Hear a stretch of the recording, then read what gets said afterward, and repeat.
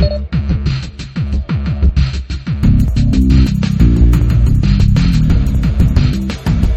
Tony Guerrero, for those people listening.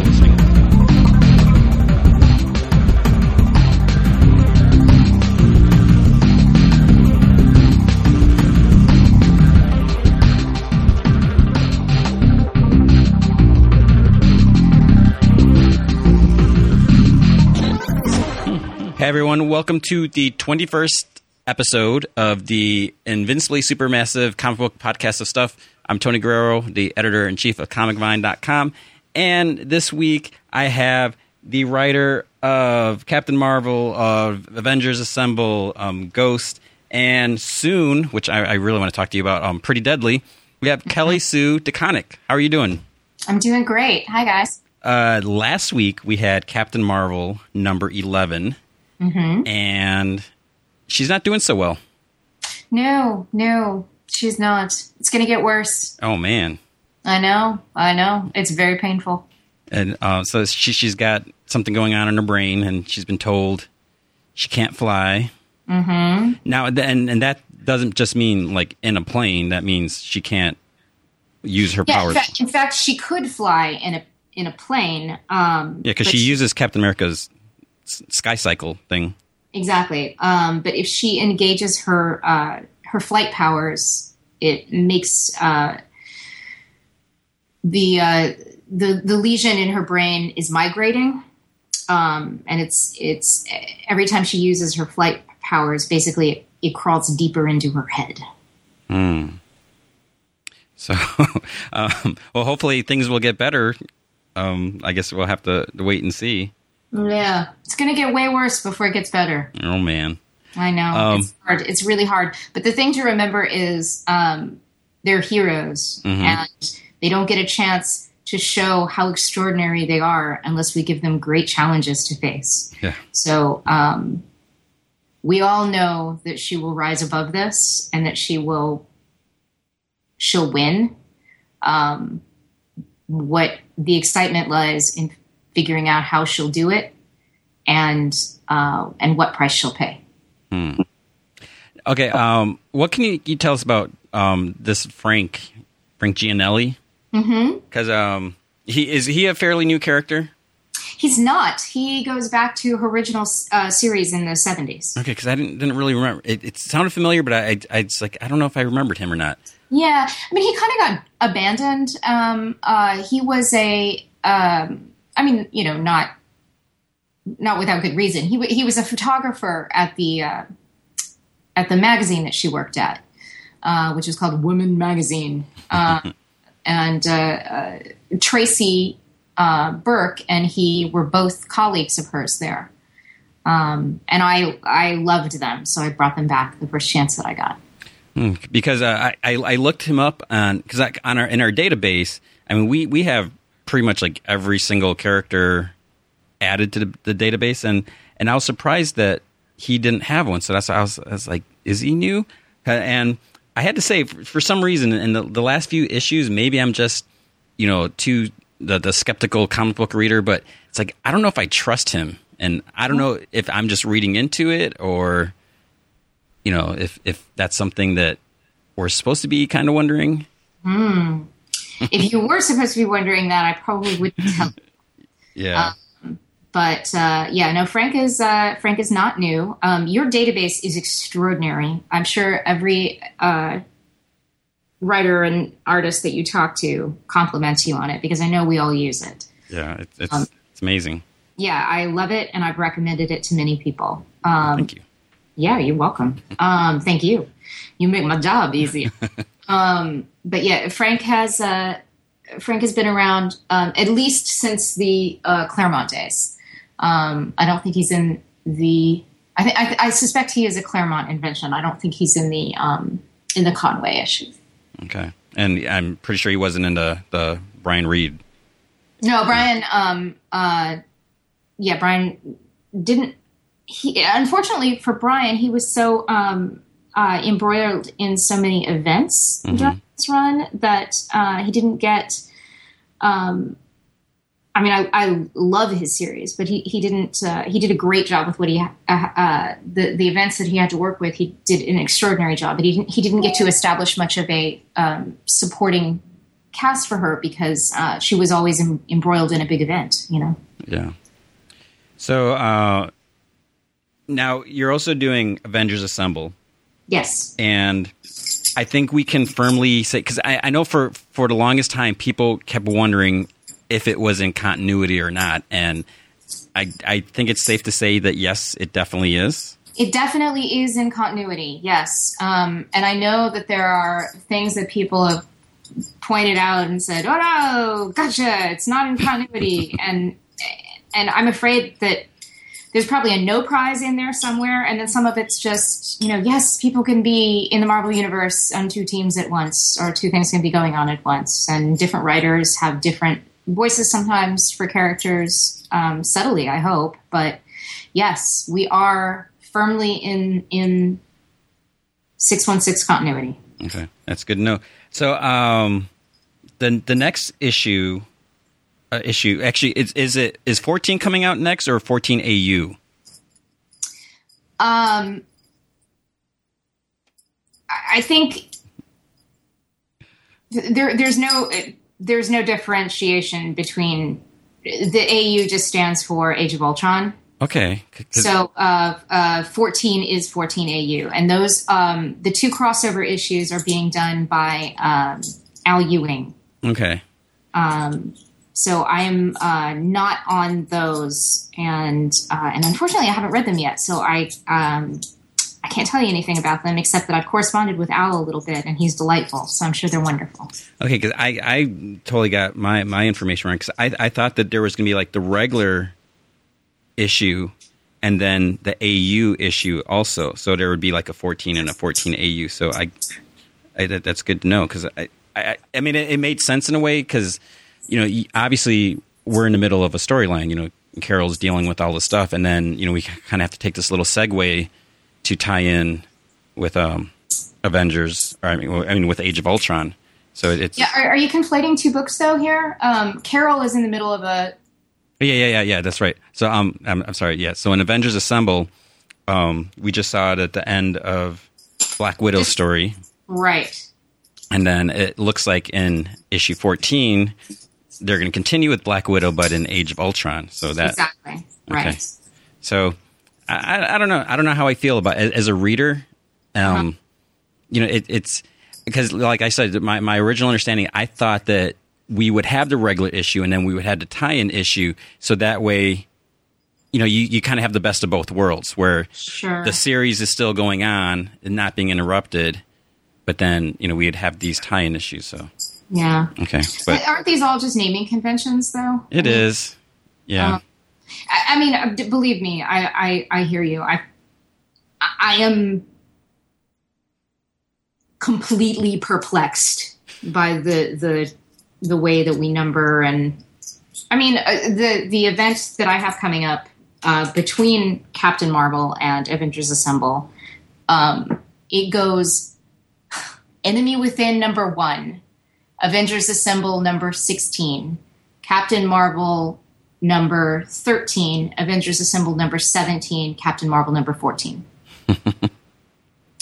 So that's not complicated. You don't need a checklist for that. That's not hard. No, because with our database, I mean, we had these issues too. With the regular numbering, because we have to make sure we can have the point issues and half issues and negative issues. Oh man, I bet that's a huge headache for you guys. And we're actually just like relaunching like a new version of the site, and so one of the things I was like, we need to be able to put in the AUs, for the numbering. So yeah, It's always interesting when they go back, but I guess that's just how. I don't think it's a change. To my knowledge, there was never going to be a 14 and a 14 AU. Okay, I'm because just when I was I gave up those issues because of my schedule, and it wouldn't have. I mean, it wouldn't have made any sense for me to give them up. Mm-hmm. If there were going to be two more, you know what I mean? Yeah. So I'm just making stuff up then. which well, no, I mean that's what I wanted to see. With good reason. It makes sense to me how you would think that, but I don't think that was ever the plan. So Captain Marvel is not involved in Age of Ultron, right? Okay, and I mean, not in her main title. Yeah. Okay, so what about Ghost? How's that going for you? Ghost is great. Ghost just wrapped up our miniseries that sets up the ongoing, and the ongoing, I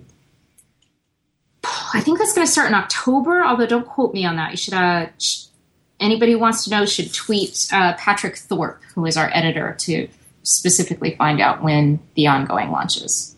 Okay, and is the artist... The artist is not announced on that yet, although it has been announced that it'll be Chris Sabella, who I've worked with on Captain Marvel on and off, is going to be co-writing Ghost with me as well. Cool. All right, now last summer at San Diego, so at the Image panel, yes. You announced Pretty Deadly. Yes. So why don't you tell everyone what that's, and like when is that coming out? Because I think I just remember it was like 2013, so I don't know if... Right, and that's all we've said specifically, because neither Emma nor I is particularly fast, and we are not going to solicit until we have 3 issues completed, and we have completed 1. So because we didn't get to start on it immediately. We didn't start on it until the winter, actually. So it was many months after the announcement when we actually got to sit down and start working on it because of both of our obligations. But we have 1 issue completed, and we're trucking on the 2nd issue. I got pages coming in frequently on that. So I won't confirm when it's going to be solicited or out because I don't want to make any promises and break them. Mm-hmm.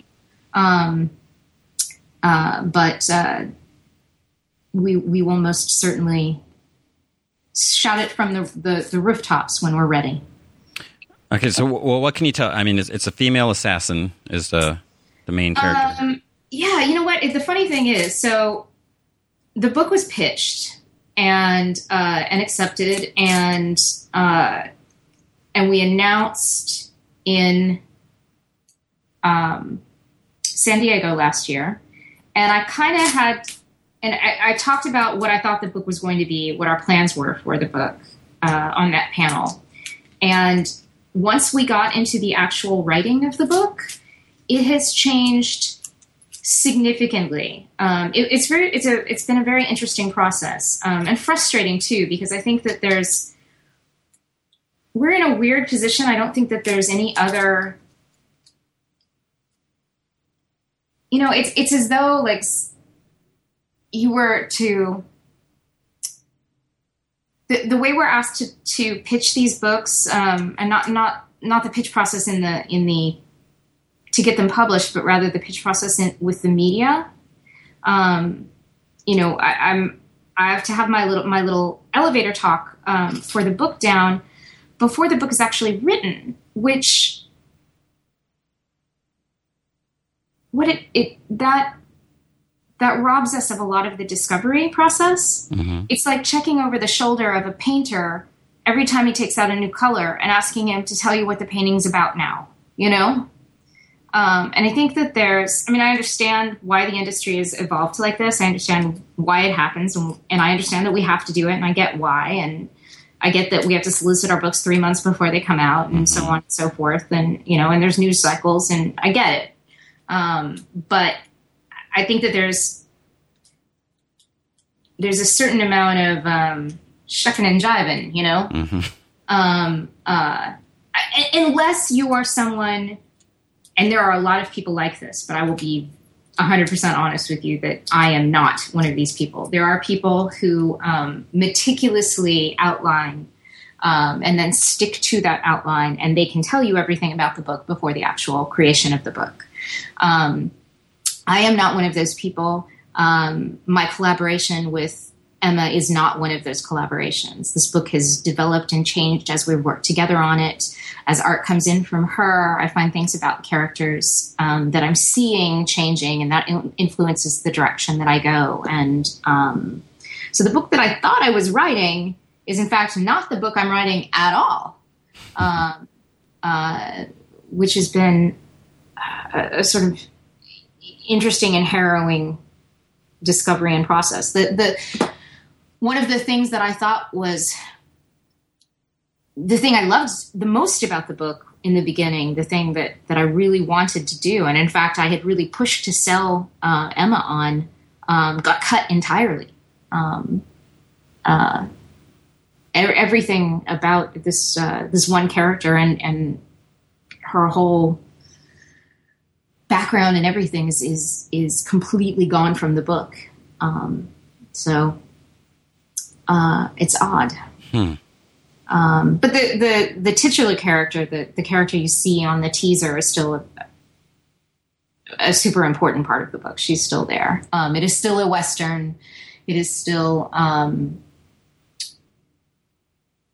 not as funny as, I think it still has a sense of humor, but it's if you're coming at it used to my Marvel work, it's not quite that sense of humor.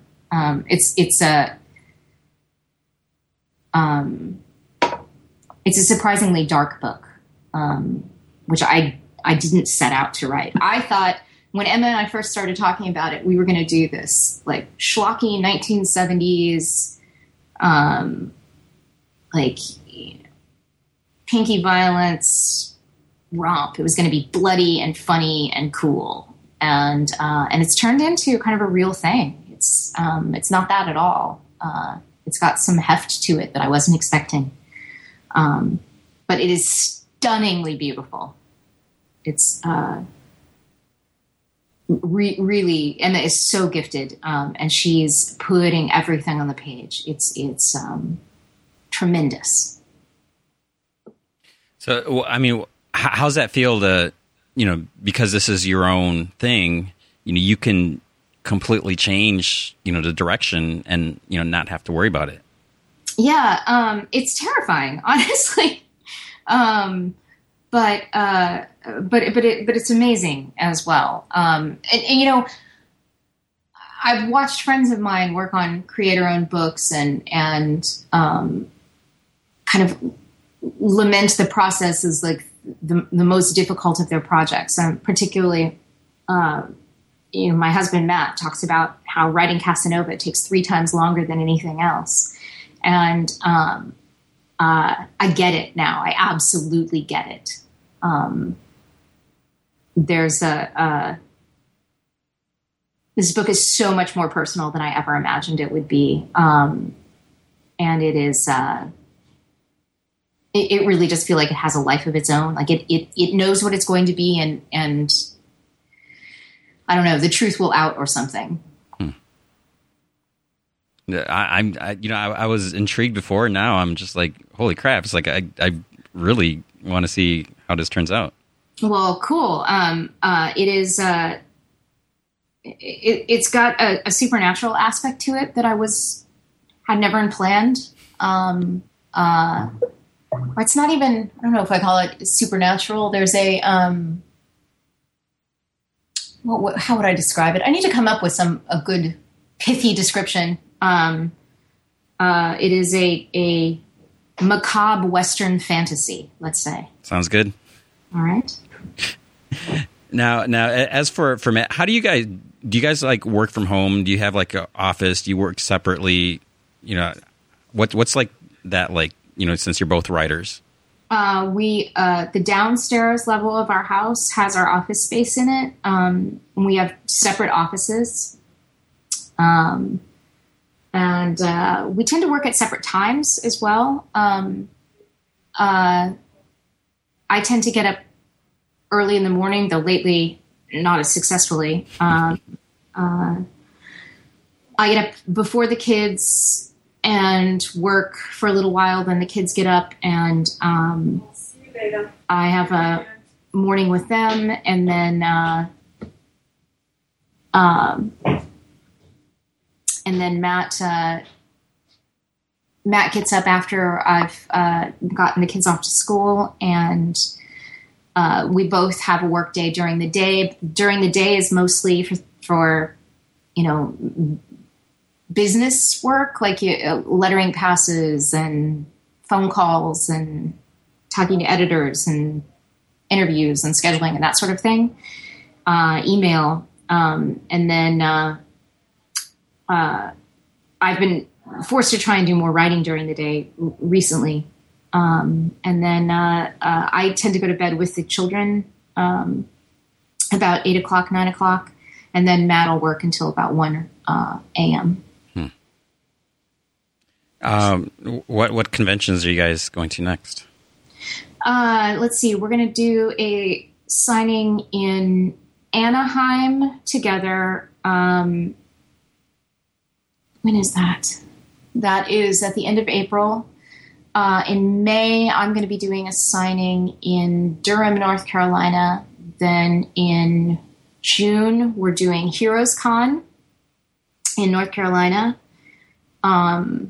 We might have a signing coming up after that as well, but I'm not sure yet.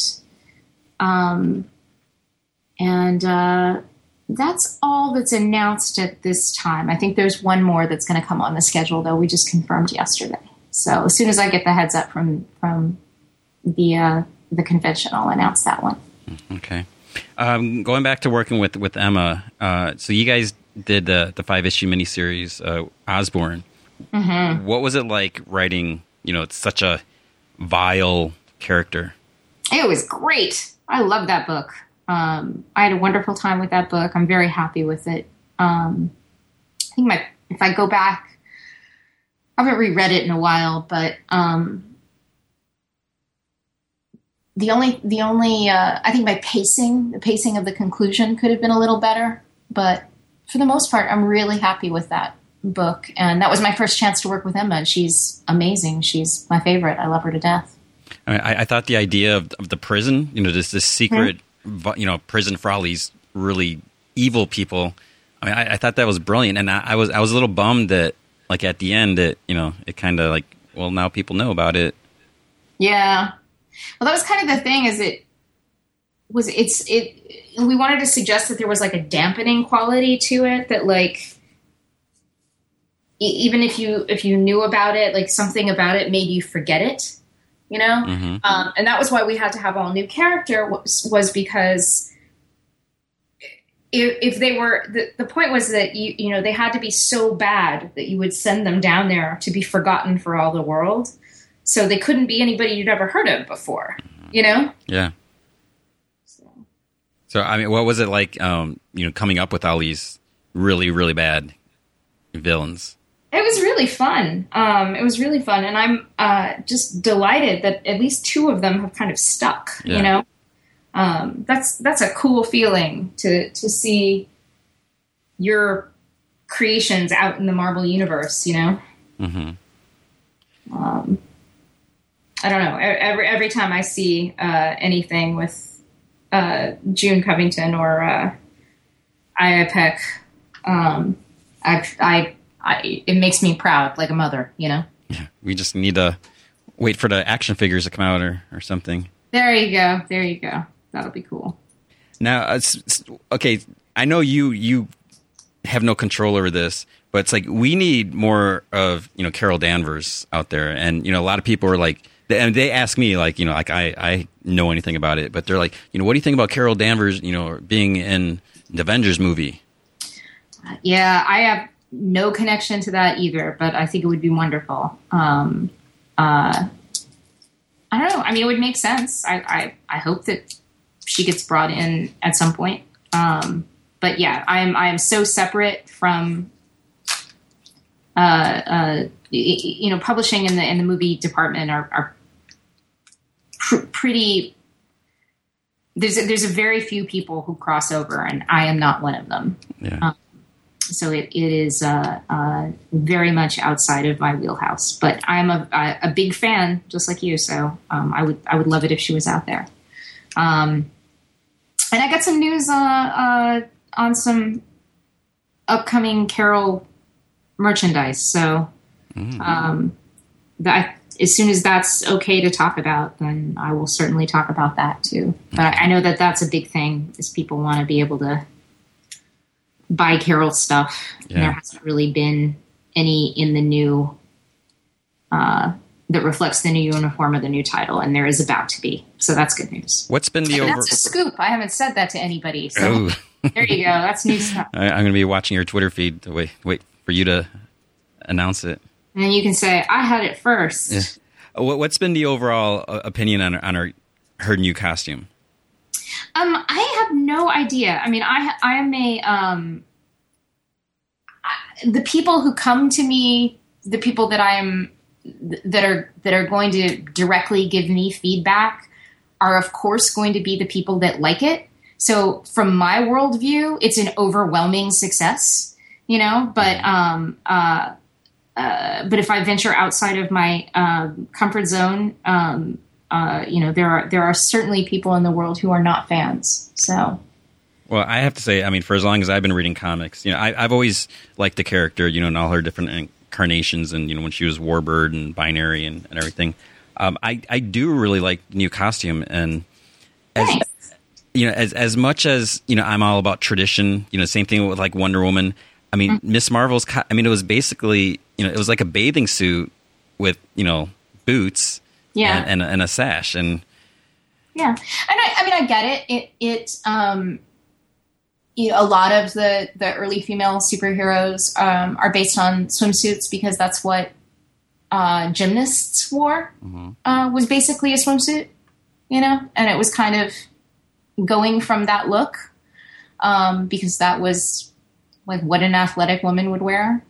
But as they evolved, they became, less swimsuits and more fetish wear, as the sides crept up and up and up. And at some point it became, I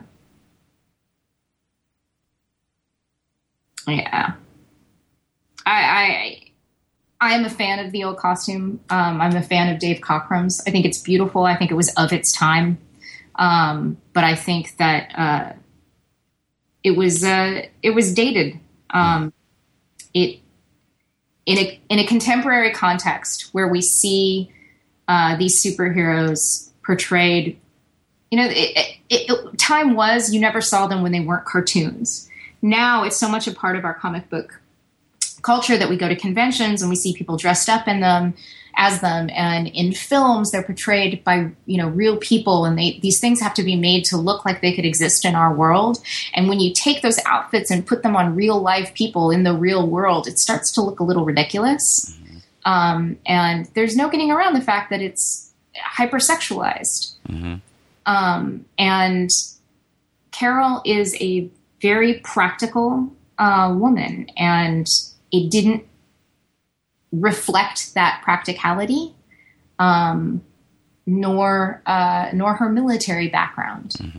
And I think the new uniform does. Yeah. I mean, like I said, I think it's great. And, speaking of merchandise, it's almost like it's screaming, make more, stuff. It's such a visually pleasant. I mean, I don't know if it's just the combination of the colors and the design, I just really, really like it. And well, fantastic. I'm so glad. I like it too. And I understand, I can agree to disagree with folks that don't care for it, and that's okay. We don't all have to agree on everything. Absolutely. I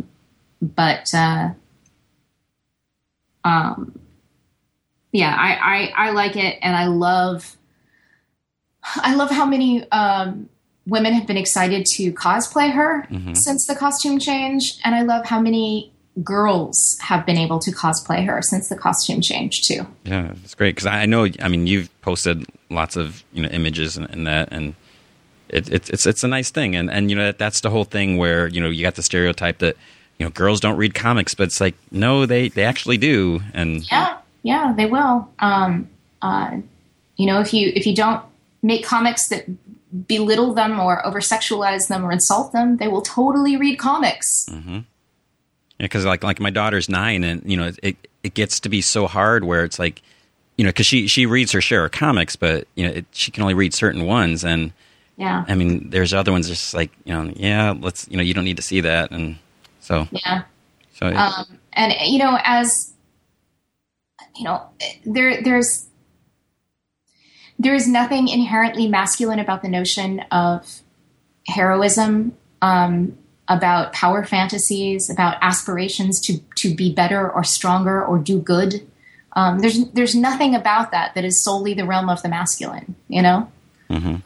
And our little girls have the same ideals. And believe me, as a 5 foot tall woman, I can tell you about power fantasies, so. And I get off my soapbox now, but that is a thing we could go on and on about. Yeah. And that's, I always say it's like, my daughter, she knows more about comics than anyone at her school. So that's her. You're doing good work there. Yeah. And I mean, she blows me away when she pulls up stuff that's, like that, a comic that she read like, 2 years ago, where she'll still remember like a line of dialogue or something. And I'm just like, that's great. That is fantastic. So I know your time is limited. Is there anything else you want to mention, bring up, tease about the next issues? I just wanted to mention again that we have a crossover event coming up called Enemy Within that will close out the storyline started in the current Captain Marvel run, bring that to a conclusion, and it'll be the biggest challenge that Carol has faced yet, and she'll come out of it with a dramatic change to her status quo and to her relationship with Jessica Drew, Spider-Woman. Nice. All right. So, Death of Captain Marvel, Part 2. Yes. All right. Well, thank you so much. I mean, I hope I do get to run into you, because I know I just like missed you by like minutes at Emerald City. Every time I went by, I kept missing you. So definitely need to catch up somewhere, some point. All right. Sounds good. I'll look forward to it, man. Okay. Thank you so much. And we'll keep reading and looking forward to your announcements. Thank you. I'll be waiting for them to come out. Thank you so much. And I love your site. All right. All right. Yeah, thanks. All right. Bye-bye. Okay, so that was Kelly Sue Deconnick. Make sure you check out her books, Avengers Assemble. I mean, it's getting interesting. So the last couple issues, if you missed them or haven't read them, dealt with Black Widow, and because some stuff she had read in her ledger. So we find out a little bit more about that. So that was really interesting. And Captain Marvel, it's a great series. I mean, I know we don't talk about it enough. We definitely should. But she's a character. I know I've said this before. I really like that character, because there's so few really like spectacular, great female characters, especially at Marvel. There are some. Let me take that back. But there's something really about her. I mean, I like that. She's a strong, independent, and she's definitely leader material. She led the Mighty Avengers for a while. So I can't tell you how happy I am that she has a series again, because with the Brian Reed run, I mean that last 50 issues. I mean, 50 issues for a female character in these days, that's huge. So unfortunately, with Kelly Sue couldn't stay on forever with us. So that means I get to answer these questions by myself. So I know some people, if you've been following along on the forum, let me mention that. If you have any questions that you would like to ask me, and sometimes possibly the guest that joins me, you can go to the general discussion, look for the Ask G-Man video questions thread. It's pinned at the top of the general discussion page. You can put some questions there. Or you can also go to Twitter. My name there is G-Man from Heck, all one word. But make sure when you ask a question, use a hashtag AskGman. So just all one word, and I will answer your questions. So last time on the Kyle Higgins episode, I know I kind of jumped around a little bit. So if you have been following along in the threads and you're like, hey, you skipped my questions, there was a reason for it. Some of them you'll see in a video. Actually, possibly the video is up, and depending on how I got, all that time travel thing. So a video has been shot with a couple of questions from the forums. And, so I'm going to go back, try to answer as many as I can before I need to run, go home and let my doggy out so he can go potties. I don't want him crossing his legs at home. So the first question comes from Cotmaw5. It says, G-Man, you're awesome. Thanks. I had a question, being that they bring characters back after death all the time. I wanted to ask, I absolutely love Banshee. What are your thoughts on if and when he might be back? Banshee, so we're talking about Sean Cassidy. Banshee is a really cool character. I mean, he's a great guy. So yeah, his power is he can scream really loud. He can scream and he can fly, the sonic wave.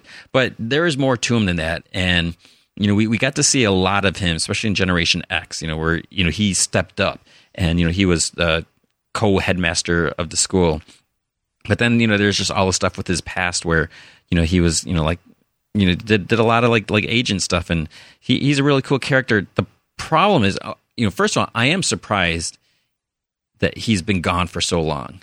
And, just like his daughter Teresa, when it first happened, she was in complete denial over it. She's like, that's all right. He's going to be back. And, must have been reading too many comic books because it just seemed like it was a given that he was going to come back. But for whatever reason, someone somewhere just said, nah, let's not bring him back yet. And, even got to the point where, Teresa, she used to go under the name Siren. Now she's calling herself Banshee, although she's gone through some other changes in recent issues of X Factor. But I would like to see him back. And, I've said it before. I'm not a fan of the comic book death and then, the inevitable resurrection, moments later. But with these characters, I do have to say, you kind of do need death in comics. You need to have the fact that characters can die. You need to have that risk, that danger there, because otherwise, there's no reason to worry. And these characters become untouchable, and they know they can just go out, and that doesn't matter. So having characters die is kind of like the reminder that, like, hey, we may have these super crazy powers, but we have to be careful too. There is a risk, so we'll see. But now that he's been gone for so long, the trick comes: how would they bring him back without it being like totally corny? So I don't know. We'll have to see. I do like him. He's a classic character. It's crazy that he's been gone so long. So we'll just have to wait. I don't know. Cotmall 5 also says, being that the X-Men movies always kind of fit classic characters randomly, which one character from each Alpha Flight, X Factor, and New Mutants would you like to see in future movies? Let's see. I'd kind of like to see Puck. He's a cool character, and a lot of people poke fun at him, but he could be interesting. Or maybe even like James McDonald, this Vindicator. That would be cool. Sasquatch. I know I'm mentioning more than one. Sasquatch could be cool too. Him just this big hairy Sasquatch character that could have some great visuals. As far as X Factor, I'm gonna go with Havoc, even though he's not an X Factor anymore. He would be really cool. And obviously, I think it goes without saying, we need Multiple Man. We need Madrix. He's a cool character. And Layla Miller, I'd like to see her. But, as I'm listing all these characters, I don't necessarily want them in the current X-Men movies. Days of Future Past, I don't know what's going on there. We're finding out there's like a million characters in there. And some of them are probably just going to be little cameos. I don't necessarily want a little cameo unless they're going to use those cameos to make other movies. I would love to see an X Factor movie. I think that could be great. It'd be something totally different, different type of comic book / superhero movie. But I don't want these characters. I hate that they use Psylocke in X-Men 3 Last Stand or whatever it was called. Because, she wasn't named in a movie. She barely had a role, and then she died. She got evaporated, disintegrated, whatever. And then her name was in the credits. And that was just stupid. As far as New Mutants, definitely Ilyana. I think I love that character. I'm a little bothered how evil she is now, but that's who she is. And, with the dark child, part of her, I'd like to see her in a movie with the soul sword. That could be really cool. Danny Moonstar is a great character. Cannonball, he'd be cool. To see. The trick with him would be making that work, live action without looking too, just pure special effects CG. Bob Zanub says, in retrospect, were all the Death of the Family tie-ins all that necessary? Even though I understand why they would do such an extensive crossover event out of the storyline, I'm not sure it was worth it to halt the pre-existing independent story arcs. I do want to say something. I did see there was a comment. I think so. As you know, last week we saw the news about Andy Diggle leaving Action Comics. Maybe I should talk about this. I'm sure we talked about it last time on the podcast. So Andy Diggle's leaving. Tony Daniel is going to step up and, right from his plot, from Andy Diggle's plot, finish the arc. And then we also heard that Joshua Hale Fieldkov, who was on this show a few weeks ago and, talked about the great things he had planned for Green Lantern Corps and the Red Lanterns. So, it is unfortunate, but I mean, I'll get to those in just a second. But I did see a comment in one of those where they did mention about Scott Snyder doing all these events and then forcing the writers to write, these crossovers. And I don't want to sound like I'm, rushing to Scott's defense, but in a way I am. It's not like he said, "Hey guys, I'm writing Batman, so you guys, I'm doing this big story, so you guys need to fit this into your book." That's not how it works. They, for the most part, it was probably, it's like, hey, we could tie this in, it could be good for the book, it could be good for sales and this, but it's not like it was absolute that they had to take part of it. Because, I mean, look at Batwoman. She has not been in any, she wasn't in Court of Owls or Night of the Owls. She wasn't in Death of the Family. And yeah, she's a little more detached that it almost wouldn't make sense. But since we're talking comics, they, if DC really wanted to, they could force it in there. I mean, we saw a crossover in All-Star Western, which, yeah, you got the Gotham angle there. But was it really necessary to have, Talons in All-Star Western? No. Was it cool? Yeah, it was actually cool because I do, and that's what I'm enjoying about the current issues is, we're seeing more about the Court of Owls back in Jonah Hex's time. So it's not like Scott Snyder said, "Hey, you need to do this." It's, they had the option, and whether editorial says, yeah, maybe you should do this, but it's not like they were forced to do that. As far as what's going on, I don't know really, I don't know anything more than what's been announced out there, what's been said by the creators. Andy Diggle said a couple things on his Twitter. Tony Daniel made a statement on his Facebook, which, I added to the post. Josh made a post on his website talking about just editorial differences. I mean, it sucks is what it comes down to. But the main thing is, the creators are taking a stand. If they don't agree with something, they're not going to compromise themselves. So that's great. As far as the full extent of it, I really don't know. I don't understand. I don't know if, it's editorial or higher up than that saying, we need to do this, we need to do that. We don't care what people think. We don't care if this is a crazy idea. This is what we're going to do. We think it's the best thing. I don't know if that's how it is. And it did come out, or it was mentioned that one or part of the reason Josh left was because they wanted to kill off Jon Stewart. I don't know if there's any truth to that. I don't know if it's been more officially confirmed as I record this. By the time you hear this, maybe it has or maybe it hasn't. But I don't know. I mean, it's just really hard to say. It would be hard for me to believe that would be the one thing. And that's where people don't necessarily understand how things work. I'm surprised that people aren't necessarily making this connection because there's so many times where a character will get killed or characters will get killed in a book. And then when people are upset, they blame the writers. And I've always said, going back to Ultimatum, you use that as my example. With Ultimatum, it's not like Jeff Loeb walked into Marvel's office and said, hey, I'm going to kill all these Ultimate characters. You can't do anything about it. I'm going to sneak this off to the printer when you're not looking. So, the same thing could be, happening here where, editorial may say, we want to do this, and then the writer says, no, I don't want to. And, sometimes the writer may say, I want to do this. Editorial may say no. So we just don't know. There's a lot of speculation.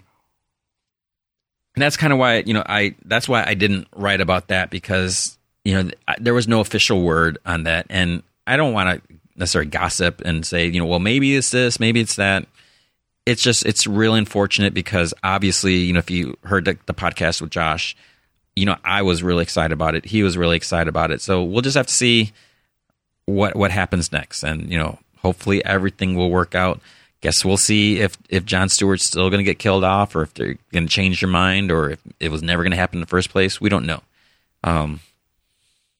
But it's not really productive to just sit and complain and gripe about it. Things aren't perfect, but I'm definitely going to give the next books a chance. I've said so many times that Red Lanterns is on the line. I don't know if I'm going to keep reading that, so we'll see what happens, because it was Charles Soule is going to be doing it. I'll give it a chance. We'll see. Maybe he'll win me over as well, and maybe it'll go a completely different direction than what Josh had planned. Maybe it'll be cool. Maybe it won't. We'll see. So as far going back to Bob's and Nub's question, this is all your fault, Bob's and Nub. Some of the crossovers weren't really necessary. I did comment how I liked what happened in Red Hood and the Outlaws, that we had Jason and Tim in the same book, so it wasn't two separate things. But I don't know, and none of them were really absolutely crucial. So, like, the story with Batgirl, where there are some cool things with James Jr. and with her mom. If you didn't read that, it didn't take away from the main story in Batman. And I do think that having all those crossovers did affect the main story, because I was getting tired of the Joker, all these issues. And then, by the time I got back to the next part in Batman, then I'd be like, oh yeah, I am enjoying this story. So it was just too bad that's just, but you have to do that. I mean, publishers kind of don't really have a choice. They need to make these big events because they work. People do buy them, and they get the news and exposure. That's the way the game works. Adam Crouch says, I'm a big JSA fan from Jeff Johns stuff and Infinity Inc., but that is about the extent of my knowledge. So I was wondering if you could answer a few questions if you knew. Do you know of the JSA characters were just not used the whole time until Jay and Barry met? Were they just in limbo the whole time? When was it decided these characters would be much older than Earth 1 characters? These may sound like odd questions, but I always thought it odd that these characters were allowed to age, whereas others don't.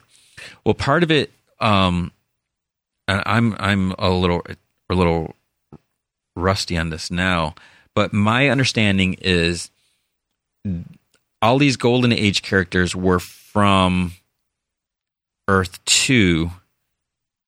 And then when Crisis on Infinite Earths happened, when the worlds merged, I think, and I could be totally wrong now that I think about this, but then when the worlds merged, these characters were able to come over. So they had a different past. Like, Power Girl was with them because she was from that, she was the Supergirl from Earth 2. So they were just, they were able to age, and that's just how it is. So I don't think necessarily they were like in limbo. They just were in their own world universe. So I'm sure someone will gladly put a comment in there if I'm absolutely wrong. Check out the pages. I'm not going to look it up now as I'm talking, but check out Jay Garrick's page and Alan Scott. See if there's any mention, what happened in between there. So there's that. Ecto Borge says, love the podcast. Let's do it while make game art. That's cool. What are some non-superhero comics that I should read? I'm a fan of DC and Marvel, but I want to read other stuff. So A couple weeks ago, Matt wrote about Why the Last Man. That is a great series. Brian K. Vaughan. You definitely should check that out. So it's 60 issues. You can get them in trades, like 10 issues at a time. So it's absolutely great book. It's non-superhero, really, really great stuff. Of course, there's Walking Dead. That's not superheroes. And going back to Brian K. Vaughan, also last week was The Private Eye. So if you go to I forgot the website. Just look up Private Eye on Comic Vine and either look for the article or the review. I think it's Panel Syndicate, I think is the website. You can go there and you can download the first issue and you can pay what you feel the comic is worth. If you think paying $3 for a comic, you can pay $3. If you want to pay 99 cents, if you want to pay $5, you have that choice. But definitely look at the preview pages. I mean, Marcos Martin is phenomenal. He's brilliant. And it's a really cool story because that is not a superhero book either. It's set in a slight future.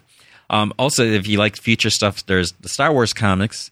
We had Star Wars Legacy, which takes place about 140 years after the Star Wars New Hope. So there's that. Severed by Scott Snyder, Scott Tuft. That was I think it was 5-issue miniseries from Image. That was good. Image has a lot of great books. Manhattan Projects, you want to check that out. Fatal, as Sarah likes to say. Check those out.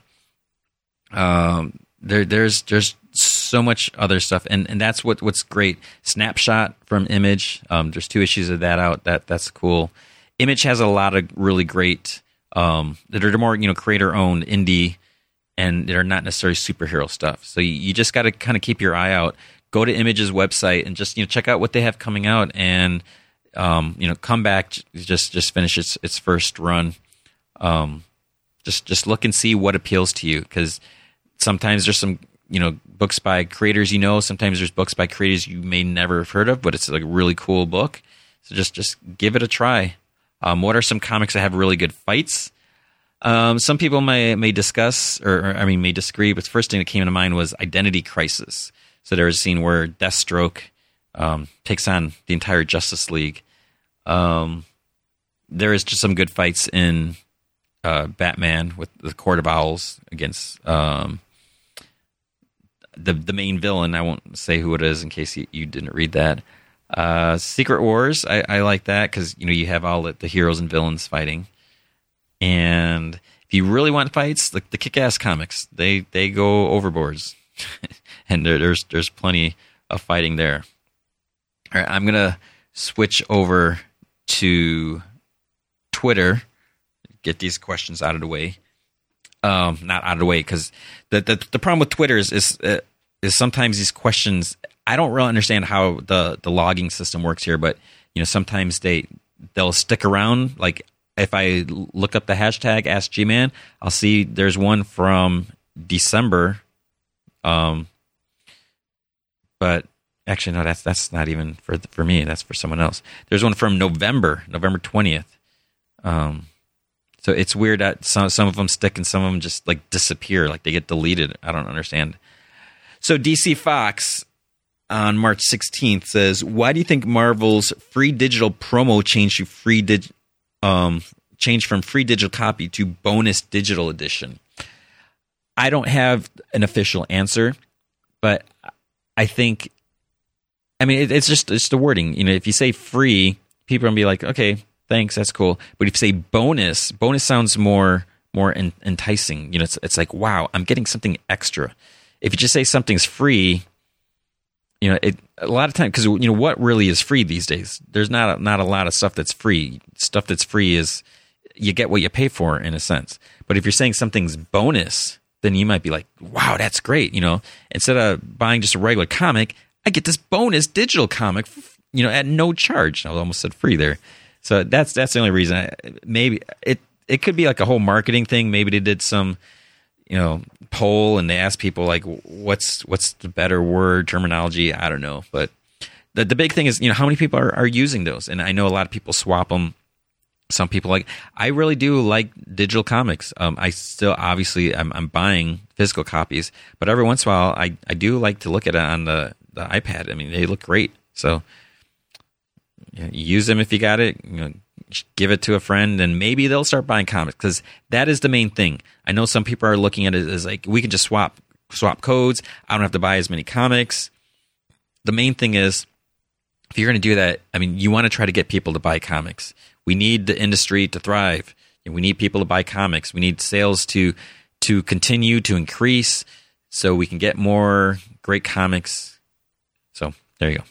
DC Foxo says, I know you're a vegetarian, but would you eat artificial meat grown in a lab? So I did see this question last week, and I didn't get to it. That's a really tricky question. I don't want to harp or go on about being a vegetarian or all, but it's not like I'm ashamed of it or anything. The main reason I do it is for humane reasons.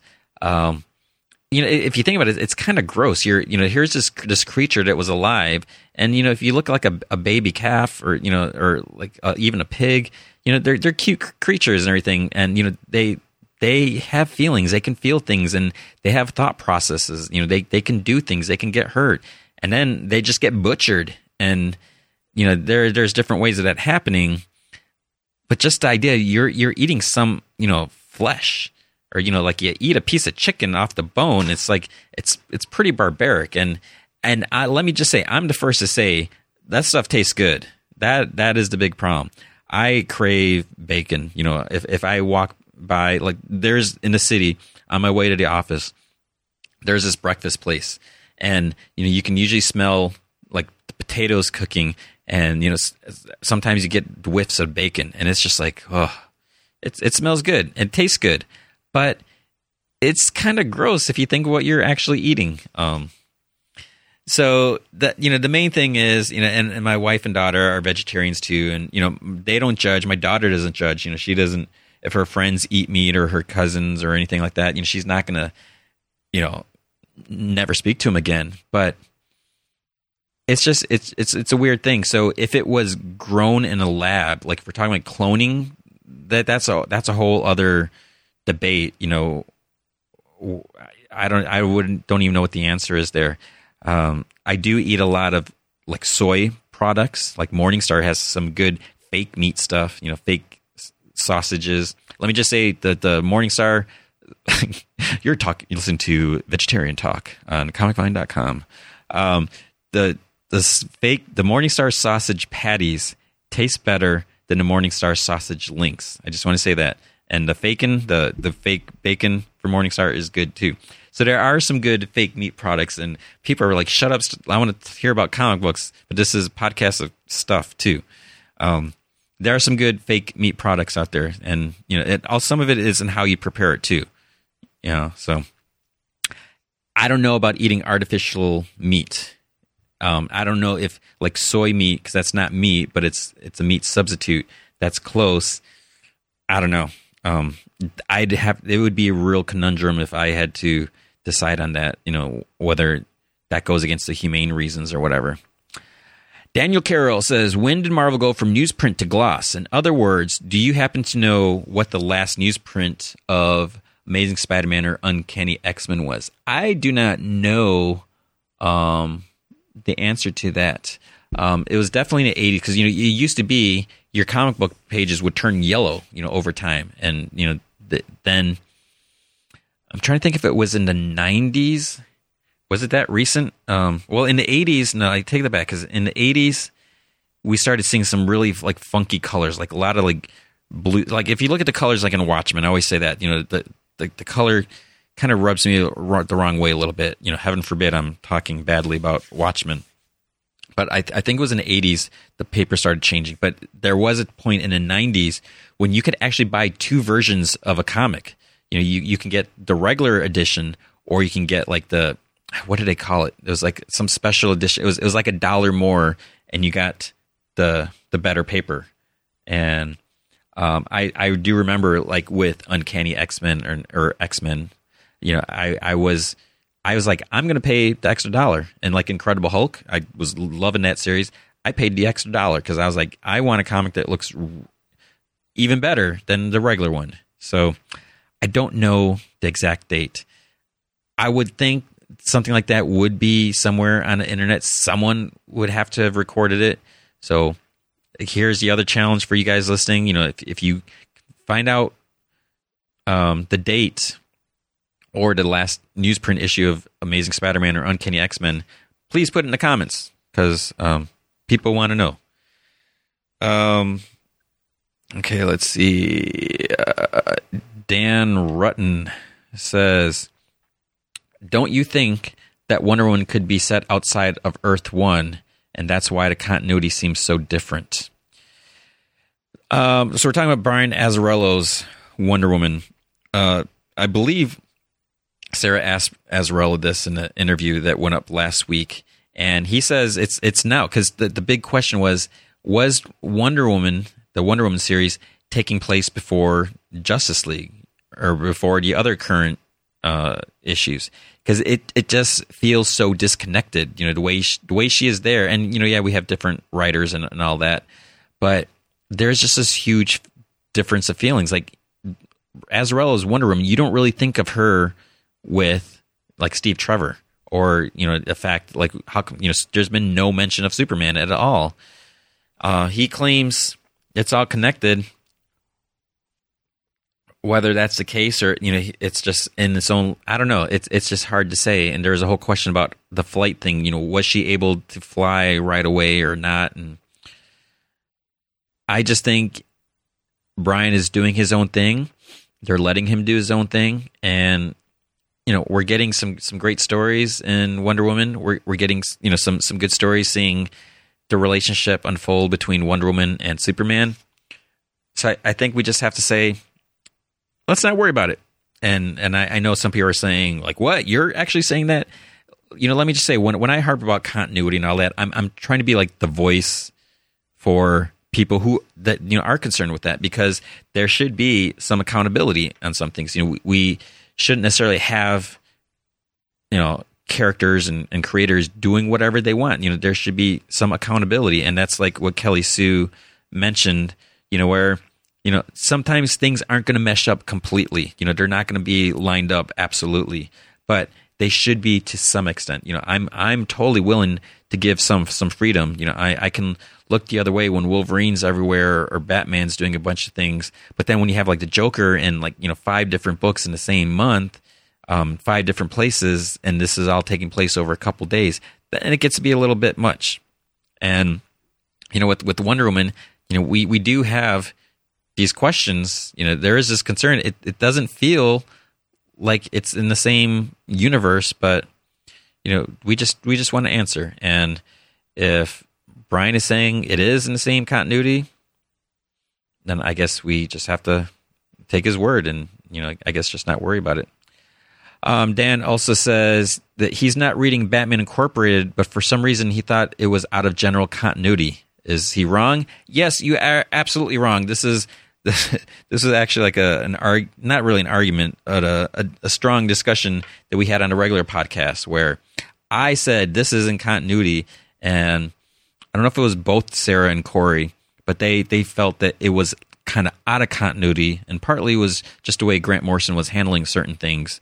And, you know, like there was no mention of Court of Owls in Batman Incorporated, but, you know, it was clear the 2.5 billion bounty, whatever, on Damian, you know, that was mentioned in Batman and Robin.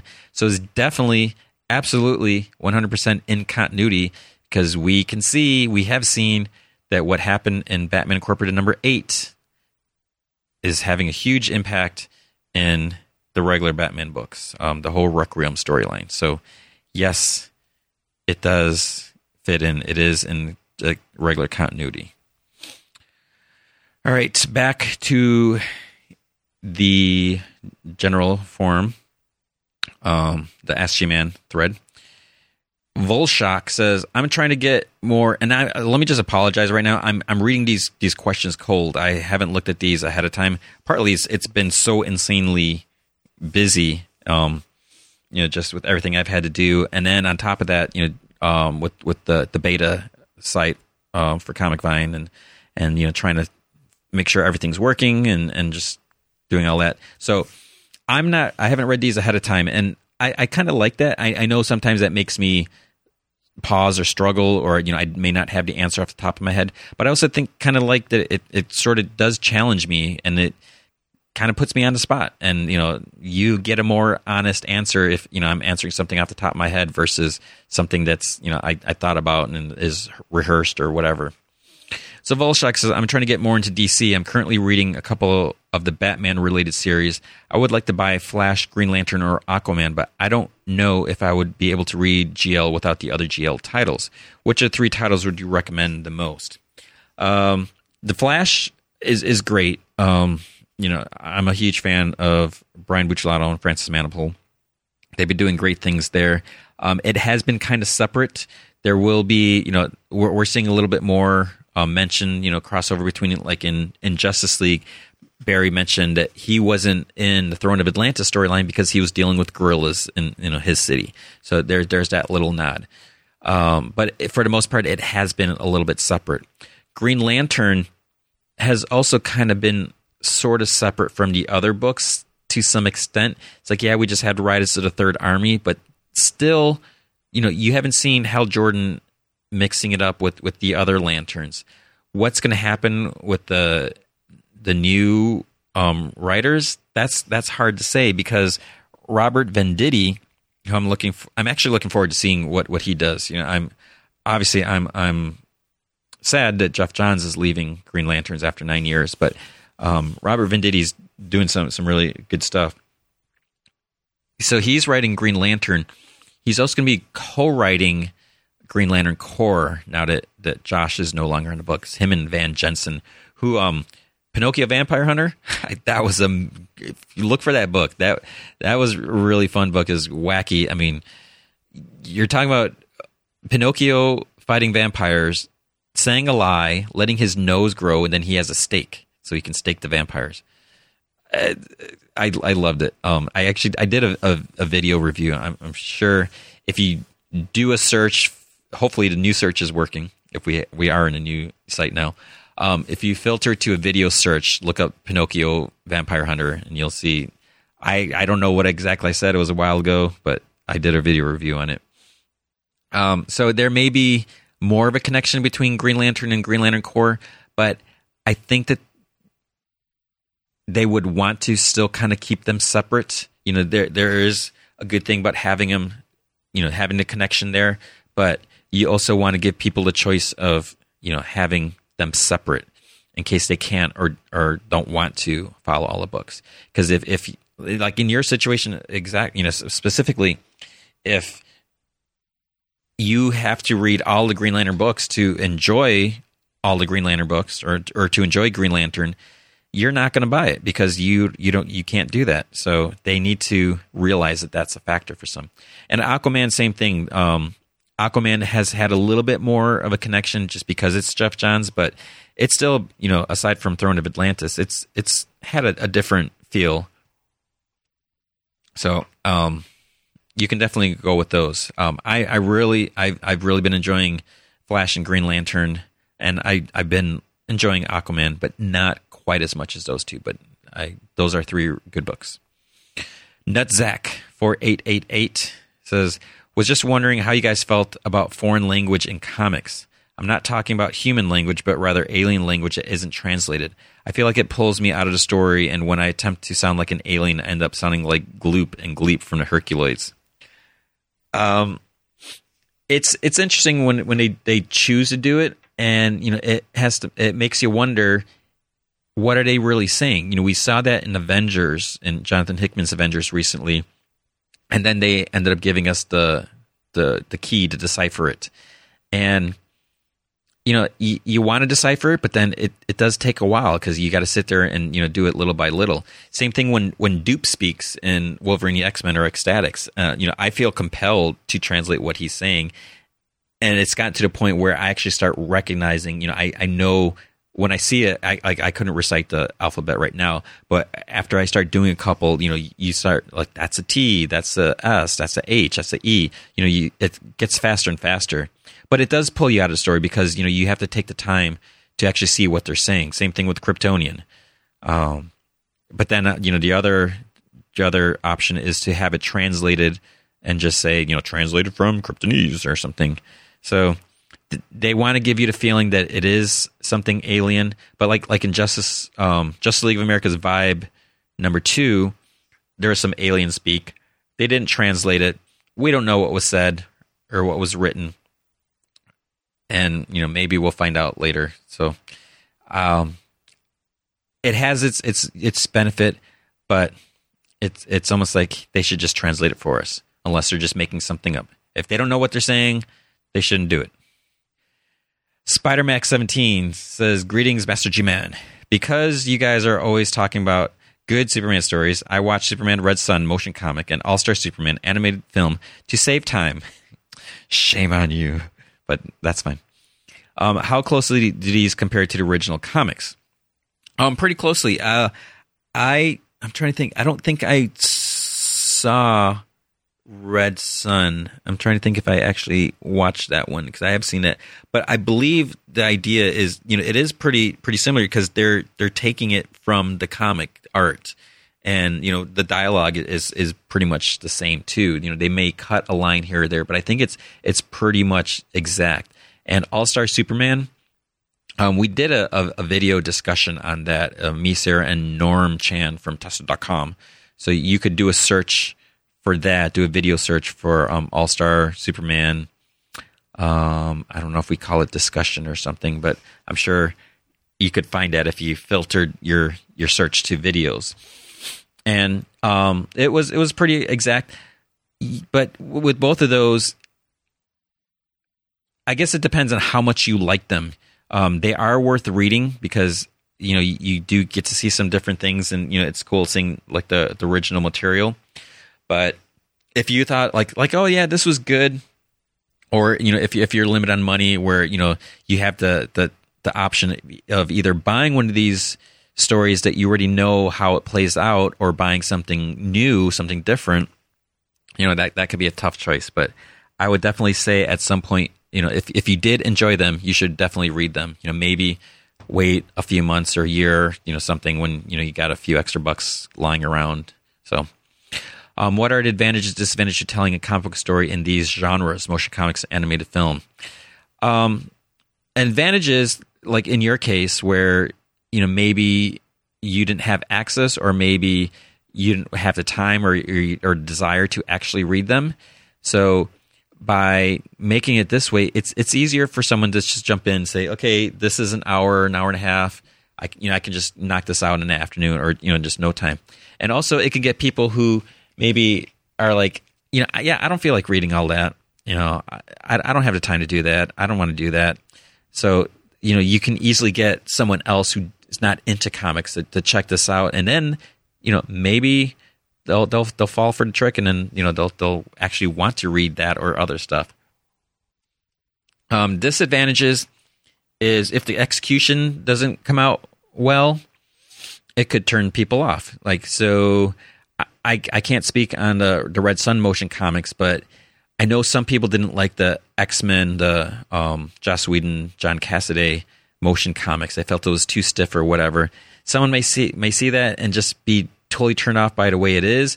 If there's an animated movie and the voice of Superman or one of the main characters just didn't work for you, that could really affect how you take the story. So that would be major disadvantage.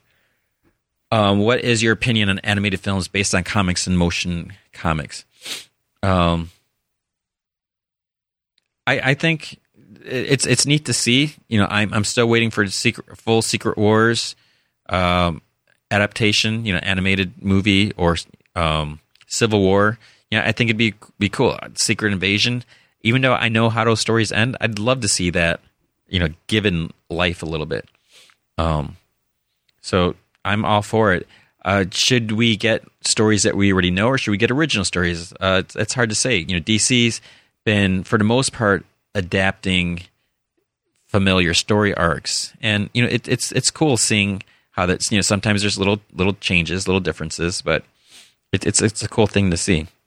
Why are these stories so definitive Superman's characters? They're just really, really good stories. Superman Red Sun, it was an Elseworld story, but, it did some cool things. It gave us a new look, and it was a what if story. So that was cool. And All-Star Superman, it's its own continuity, but it was just a really great story, who he is and was, and, what he's willing to do. And, it was just a fun adventure. What makes a story definitive to a character? If it has a huge impact on them, if it's a defining story. There are a lot of good stories out there, but at the end of it, it doesn't really change anything. It doesn't have an impact on them. It's not going to change anything or really define who they are. So that's what makes it definitive. If it really encompasses what that character represents. On an unrelated topic, who are you most excited to play as Injustice, Gods Among Us? I'm curious how Deathstroke will play, because did I play as Deathstroke? Actually, I think I did play as Deathstroke No, I played as Green Arrow when I played Greg at New York. I didn't. I don't even think I've seen Deathstroke live. I really want to see how he works, and how he's going to be different from the other characters. Someone like Superman, he's be the all powerful character, but I want someone that has more ability, that has actually move around a little, more agility and that. So I want to see how Deathstroke is. I think that'd be cool. And also Nightwing, Nightwing with his motorcycle finishing move and all that. That'd be cool. Flash will be interesting to see how that, because we all know, if he's moving so fast, he should be able to fight in a whole different way, and obviously you can't have that. Does the image below make the geek in you cry? So it's picture Patrick Stewart, and it says, "Use the Force, Harry," and it's supposed to be a quote by Gandalf.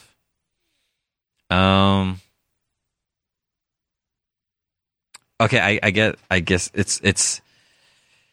I see what you're saying. So does this make me cry in a way as it's totally getting everything wrong? So it's mixing up Harry Potter, Star Wars, Lord of the Rings, and Star Trek, or if you even want to say X-Men or whatever. So yeah, it's totally wrong. It doesn't make me cry, because stuff like this happens, but I just kind of shake my head internally and just carry on. Okay, next question. Savage Dragon says, I recently read a hardcover of the collected Incredible Hercules series. This edition took place around a Dark Reign time period at Marvel, and had Hercules running around with Amadeus Cho making smart quips at each other. Have you ever read this series? It had a really interesting feel to it. I read a couple of them. I'm not the biggest Hercules fan. I'm sorry to say that. And it was at a point, because there's just so many comics. I will tell you, I do have all those issues. They're all sitting in our office in one of the boxes. I bought them. I just didn't get around to reading them. And, I just kind of flipped through them, before we did a podcast. And I do like the Amadeus Cho character. I'm not so sure about Savage Wolverine. I didn't read issue 3 yet, but I'm sure it was more fun than I gave it credit for, and I should have read it. But there's just something about Hercules that just didn't quite work for me. So I missed out. So real question is, I listened to the last Bucciolato podcast, the Butchcast should be, and where you guys were discussing the Black Bat. You mentioned he's in the Mask series from Dynamite. My question is, I would like to pick up the Black Bat. What prior knowledge or series should I read to be ready for this series, if any? By the time this is live, there should already be a review for the Black Bat #1 that comes out in May. So I did read it. You don't have to read anything else. You can, like Masks, I only glanced at the first issue. I didn't even read the whole thing. Not that there's anything wrong with it. Because I got the issue. It's Alex Ross. How can I not get it? And the second issue looked cool and everything. It was again one of those not enough time. I didn't read it all. I almost forgot that Black Bat was even in the series. You do not need to worry about that. You don't have to track down those issues. You don't have to read anything else. Brian does a great job, and I'm not just saying that because I think Brian's a cool guy. I mean, what I say in the review is just like from the first page, you get this great description of the city, and just hearing him narrate it, you right away you get a feel of who he is, what type of a character he is, and it has a different feel to it, and it's absolutely not Batman. It's a different character. So I think you're gonna dig it, and the art really works for it. I'll be honest, sometimes the art in the Dynamite books isn't that great. Sometimes it's okay, barely. There's great art in there. The colors really capture and set up the vibe of the book. So definitely pick it up. You heard Brian talk about it. I'm endorsing it. I'm saying it was great. Check it out. Give it a shot. See what you think. But yeah, you don't need to worry about anything else. It's all right there. It's a great job setting everything up. King Solomon. I just recently listened to your very emotional debate with Babs on the podcast about Batman 17. Okay. First, I do agree with you, Tony, that Bat's killing would be a permanent change for the worse. It could give us new stories, but it would not be Batman. It would be an Elseworlds Batman. I'll stop right there. I'm not sure what else you're going to say. But yeah, I totally agree. There is something, there would be benefit, there is part of even the biggest Batman fan, you want to see him cross that line. It can be really a fascinating thing. But once that happens, you cannot go back to it. And I brought this question up, I think it was like 2010 about, should Batman kill the Joker? And, I played devil's advocate and I said how, he's killed so many people, Batman captures him, puts him in an Arkham, and then he breaks out, kills more people. But it's not up to Batman to do it. He's not the judge, jury, and executioner. That's up to someone else to decide about that. And, it's not necessarily up to Batman to keep him locked up. So, there's that whole thing, and just he should not kill. That's not what he does. He's supposed to be, so trained. He can take down an opponent. And, this isn't to say anything about like, police officers or soldiers or anything that, that there's nothing, that's what they're trained for. That's their position, but they are in that position. Batman is a vigilante. He doesn't have the right to kill. Even though he's made it his duty to protect the innocent, he does not have the right to kill. A police officer, a soldier does have the right to kill if they need to. So there's just a huge difference there. And I don't want to get more into this argument. Continuing with this, my question to you is, we all know he thinks about killing Joker all the time. Would it really be that bad to show these thoughts in a more descriptive or with a visual aid? Okay, I'll pause right there. That was a complaint people had. But, like even Scott pointed out that when the Joker was, and, spoilers if you haven't read Death of the Family yet, when Joker was on the edge of that cliff, that waterfall, like the cavern or whatever, and, Batman had him there on the edge, and when he told him, I know who you are, I know your secret, I'm going to tell you, he knew what Joker's reaction would be. He knew the decision that Joker would make. So Batman didn't make the decision, he didn't push him, he didn't do anything, but he just knew how it would play out. And, is that going to be the end? Obviously not, but there's that possibility. As far as in the story, I think Sarah said that, it would have been nice to have like a page or something to show the stop process. It's like that would have just interrupted the flow. It's like, we're going to have like, because we normally don't even go into Batman's head. So we're going to take this pause, stop the action. Let's see, the hamster wheel turning around in Batman's head to see, what fantasies he's having. It doesn't work that way. You can't have that. And we don't have thought balloons. And if we had a narration box where you say like, oh, I should kill him and just put him into it, I think that goes without saying. He does think about it every single time, but like he mentioned, and he even said it to Alfred, if he feels that if he killed him, Gotham would punish him and give him something worse. Because we've seen this like supernatural element of Gotham City, that the city is alive and it is pushing Batman, testing him. Let's see. That's what I thought. Continuing. That's what I thought Corey and Sarah were getting at near the end. Batman will never kill, but I got to say it would be nice to see some sort of difficulty or hesitant with it. In what way could you show Bruce's ongoing struggle with his no-kill policy? And for Sarah and Corey, how would you have shown the emotional struggle if you could change Batman 17? Well, they're not here, so they can't answer that. But I just think it would have taken away from the story if, what are you going to have, like Batman running down, a cavern way, thinking about it, and then he's like, oh, if I do this. I don't see how it could be illustrated within the story, within that moment, without just pulling everything out from it. So that was King Solomon. And thank you for being a subscriber. I'll just say that. Not to make the rest of you feel bad if you're not. Cantrip says, Tony, in response to your recent podcast about Batgirl having eidetic memory, so this has come up. She was shown having it. It says, a little knowledge showcase 94, number 12. DC Comics, Scott Peterson. It was a special about Barbara as Oracle. So I mean, I've never said I know absolutely everything. I don't remember her having that, and when I read the Batgirl stories in the past, I don't remember it being like a big thing. I just think it.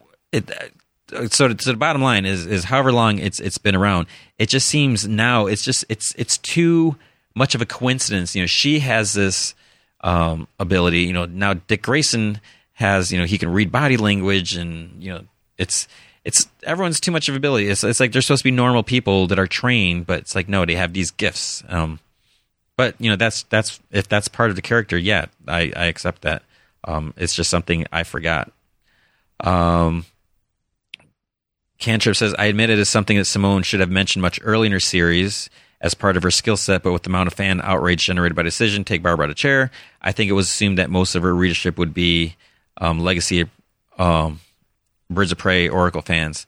I'm also taking Ray Fawkes' issue as a jump-on point for new readers, so it would be a perfect time to explain what makes Barbara so different than the rest of the Bat family. So, thanks. Moy Jingo says, I'm adding this in quickly after listening to the last podcast with you, Sarah, and James, and it's a point you've made several times. Why is it an issue if the Joker was everywhere in Death of the Family? Joker wasn't everywhere at the same time. Why assume that? His appearance in Nightwing could be a few hours on one day, and his arc in Batman and Robin could have been Friday night or something. They didn't have to be going on concurrently. So why do you need to even consider something like a multiple Joker theory? I never really said there was a multiple Joker theory. That's something else that other people have said. I may have joked about that. But my problem with this is, it was said that this is taking place within a short period of time. It was within a few days. My problem with it, with the Joker being everywhere, is, he had all these crazy intricate. It's like he thought of every single possible little outcome and had plans for it times 6 or however many scenarios he had. Going to the Red Hood issues, which I have given some praise to that, but the fact is, he sets Jason up. He knows that he's going to set him off to get him to go after him, and then he gets into the back of Harvey Bullock's squad car, and it wasn't a squad car or whatever, police car, undercover vehicle, whatever. So, of all the ways Jason could go searching for the Joker, how would Joker know that he's going to specifically take Harvey's car, if it was Harvey's car? What's the ambulance he took? Jeez, I'm totally forgetting now. Because the thing is, Jason could have crawled out the back window, climbed up onto the roof, and hopped across a few buildings, or maybe he had a motorcycle parked somewhere that, Joker would know if he's been watching him. But it just, little things like that where, he just had every little possible thing planned out and then was able to get, does anyone, no one sees Joker driving around? Dude with a leather skin face strapped to his face, to his head. It was just too much. And, with everyone doing patrols, no one sees him going from point A to point B. That's all it is. It's not a big gripe or concern of mine, but it felt like it was too much. Antonio Stark says, what do you guys think of the current Iron Man series with Kieran Gillen and Greg Land? I don't think it is horrible, but there's something about it that is very odd. Perhaps it's Land's art, which a lot of people aren't fond of. All of the women look the same, and Tony's facial expressions are creepy. Yes, they are. The idea of him going to space is interesting, and with issue number 6 is pretty good. I just don't know. Maybe it's because Matt Fraction's run was so consistently good. That is the unfortunate thing. There's going to be a lot of comparison to the previous run. And the other thing is it is the art. I know some people, obviously Greg Land must have some fans. And, that's fine. There's nothing wrong with that. If you like it, great. Everyone likes different things. But it does take away when, Tony does have those creepy expressions, like say, or all the women look like, models and, just straight out of, makeup. I don't know. I am interested with the space stuff with the God Killer. And then, is this going to tie into Guardians of the Galaxy? So, I haven't read the last issue. I really do intend to. We'll see. Hopefully, I will get to it. Do any of you read Spawn consistently? I read a couple of volumes from the very beginning. I picked up a couple issues right after Al Simmons died and Jim Downing became Spawn. It was really good, but I had to drop it due to tight funds. I find it strange that the series has lasted so long. It has such a great legacy. Yeah, I don't know many comic readers still read it every month. How do you feel about Spawn? I stopped like right after issue 100, so that was like a while ago, and it was because of funds at the time. I was like, it was just like, I stopped reading it when like Al Simmons was supposed to come back as evil Mega Spawn or whatever they're calling him. I was curious. I did pick up a couple issues, but I felt like I didn't really know what was going on. I didn't know who this new guy was, so I didn't stick to it. I have picked up some of the recent issues just because of the covers. They've been doing a lot of those homage covers, but I don't. It's a character I was kind of curious in. I was a fan of McFarlane, but I just it didn't work for me. So I don't know. I would like to hear from who is reading it, because someone has to be. Who is your favorite lesser known superhero? By lesser known, I mean someone who barely appears and is perhaps underused. Can I say Madman? He's not being used now because Mike Allred's busy drawing FF. It says by lesser known. So I really like Speedball, although he was most recently at Avengers Academy. I think most readers just remember him for igniting Civil War. Do you think Marvel and other companies should try harder to include these kinds of characters, or stick to heroes they know are popular and sell well? It's a little of both. That obviously they want to do the popular characters that they know will sell, because they need to make profits. They need to keep things going.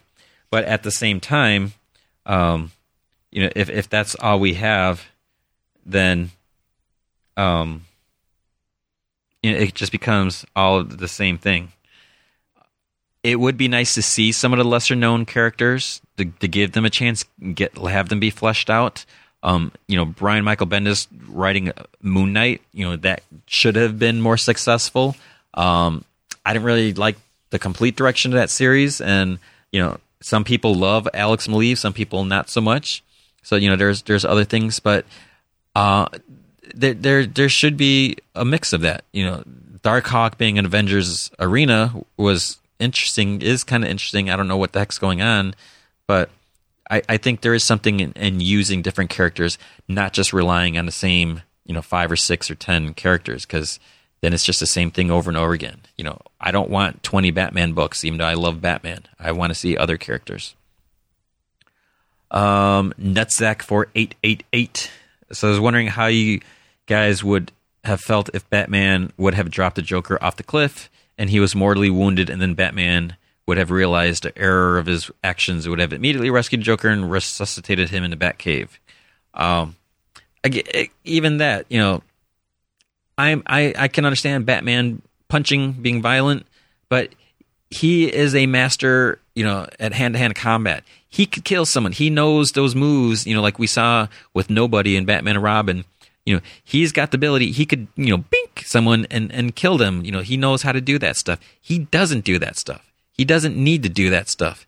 So what we should see him do is like that paralyzing move more often, where you just tap someone in the forehead and they can't move.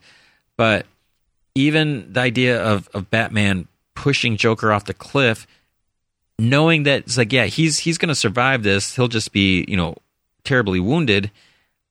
That wouldn't really work for me either. And then if he then realized like, oh, I shouldn't have done that, and he tries to rescue him, that would almost be a little cheesy. I don't know. It would just be kind of weird. And then obviously there's the dangers of bringing him to the Batcave. But so I don't know.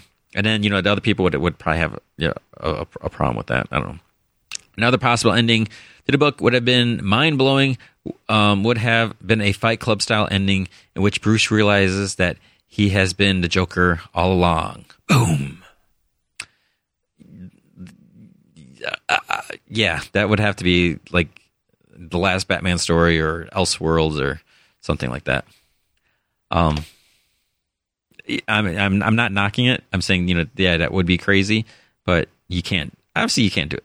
Caliph the Pale says, I asked this once and you said you would make a video of it. When are you going to do it? All right. I'll tell you what, Caliph the Pale, I will do this as a next one. So not the one that hopefully went up this week or will go up next week, but I will do that. I apologize, Caliph. I will definitely do one for that. Let's see. And our last question for today, I apologize, this is a little shorter than usual, but this is from Muckleflugga. He says, Gotham seems so dark and scary. Why don't they build loads and loads of streetlights to make it brighter? Because electricity, and who's going to pay for that? And people can barely pay to keep the streets clean. To have the trash picked up and all that. So, and then the bad guys would vandalize it and break it or steal the light bulbs or do something, and it would just cost more money for the taxpayers. Why doesn't a character like Superman go into Gotham and knock out all the bad dudes? Well, depends on what bad dudes you're talking about. If you're talking about like gangsters or thugs, you got to be able to track them down, and guilty until proven innocent, or innocent until proven guilty. So that would be a little harder. And there's also the territorial thing. We saw a little of that with in Justice League, where Wonder Woman didn't want their help fighting Cheetah because Cheetah was like her problem, and she's like, when you have to deal with Lex Luthor, I don't come and get in the way or anything like that. So I think there's that bit of pride where they have their own territories to take care of, and it's not like Metropolis is free from crime or supervillains. So Superman's not the end all answer. Why doesn't Batman have a live feed of Joker's room in the asylum? He would then know straight away how and when he escapes. Knowing Joker, he would probably have some way to disable the feed. He would have someone working on it inside somewhere and put it on a loop or manipulate it in some way. There's always some way for the Joker to do his shenanigans. But the probably the more realistic answer is, if that happened, then we wouldn't have Joker stories. So it is ridiculous that Batman hasn't figured out a way to ensure that Joker absolutely cannot escape. But if that was the case, we wouldn't get these stories. It's not that Batman thrives on the chase. It's more that for the sake of the stories, we have to accept that does happen. Let's see. And why don't asylum doctors give up on Joker? Surely by now they know he is not treatable. Well, because their profession, their duties, if they are completely legit, they're bound by the Hippocratic Oath or whatever to, they have to do it. Even they can't just say that's it. There's no hope. They have to do what they can, and how much treatment are they really trying to do? It's like, they have them locked up. Are they trying to give them therapy lessons or whatever? So I don't know. And it's the same thing that just part of the story. So we have that. All right, that is it for this week. Thank you guys for listening. Thank you ladies for listening. Thank you to Kelly Sue Deconnick for taking time out of her busy schedule and talking to us. The unfortunate news is there will not be a podcast this weekend because I will be at WonderCon, and it's the same story before where Corey is not allowed in the building on his own because I think he peed on a plant before. I don't know. So I will not be able to do the podcast because I'll be running around talking to people, doing videos. As far as the next episode next week for this show, I don't think there's going to be one either because, as I revealed before, I normally record these on Thursdays, and Thursday, when I would record next week's, the whole time travel thing, so it's actually tomorrow when you're listening to this, I'm flying down to Anaheim, so I will not be able to record with someone. Ideally, I would be able to record something at WonderCon, but yeah, I'm not going to bring, a big mixer and, mics and whatever stuff. So I don't think there's going to be an Invincibly Super Massive comic book about other stuff next week. So I apologize, but we'll make up for it. We'll see if I can do something. I don't know, but so that's gonna be 2 podcasts you guys are missing. So I apologize. So you guys can go back, catch up, because I know some people say they aren't caught up yet, or maybe you can go back and listen to another episode. I don't know if you want to listen to the first episode of this one because that was just me by myself, and I'm not sure how that would be. Go back and listen to the Josh Fieldkov one and be sad over what we could have had. So thanks for listening. If you have questions, go to the general forum, to the Ask G-Man video question thread. Put your questions there. Right now, we are halfway through page 34. I just wanted to say, people, that there's only one more page after this, and as I record this, it's not even a complete page. So I am almost caught up on this. I don't know what there was a little lag, little drop in the questions. So there you go. Ask your questions. And also on Twitter, I'm G-Man from Heck. You can say hello, ask a question, use a hashtag AskGman. I will answer your questions, and I'm going to try to get back on schedule with doing the Ask and Ye Shall Receive videos on a weekly basis.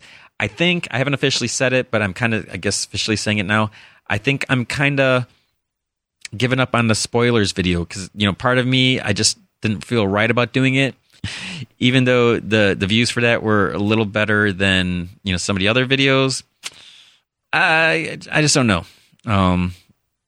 Just let me know what you guys think. If you like the Ask and You Shall Receive, doing videos there, because those are fun to do too. So, I may just go with that since my time is limited. So look for the next episode. We will talk soon. Thank you guys. And if you are going to WonderCon, keep an eye out. I hope to see you. Make sure you say hello. I still have some stickers and a few, not very many, a couple buttons. So definitely let me know if you're there. Say hi. Love to see you. Thanks for listening. I'll talk to you soon. So my question is, who could it be? We don't know. And I would like to ask you which comic book thus affected you most emotionally. Yeah. That's the question. Don't shake your head. I love Alan Davis. This is a John Byrne issue. I love Alan Davis. I wasn't a fan of this. That's the question. You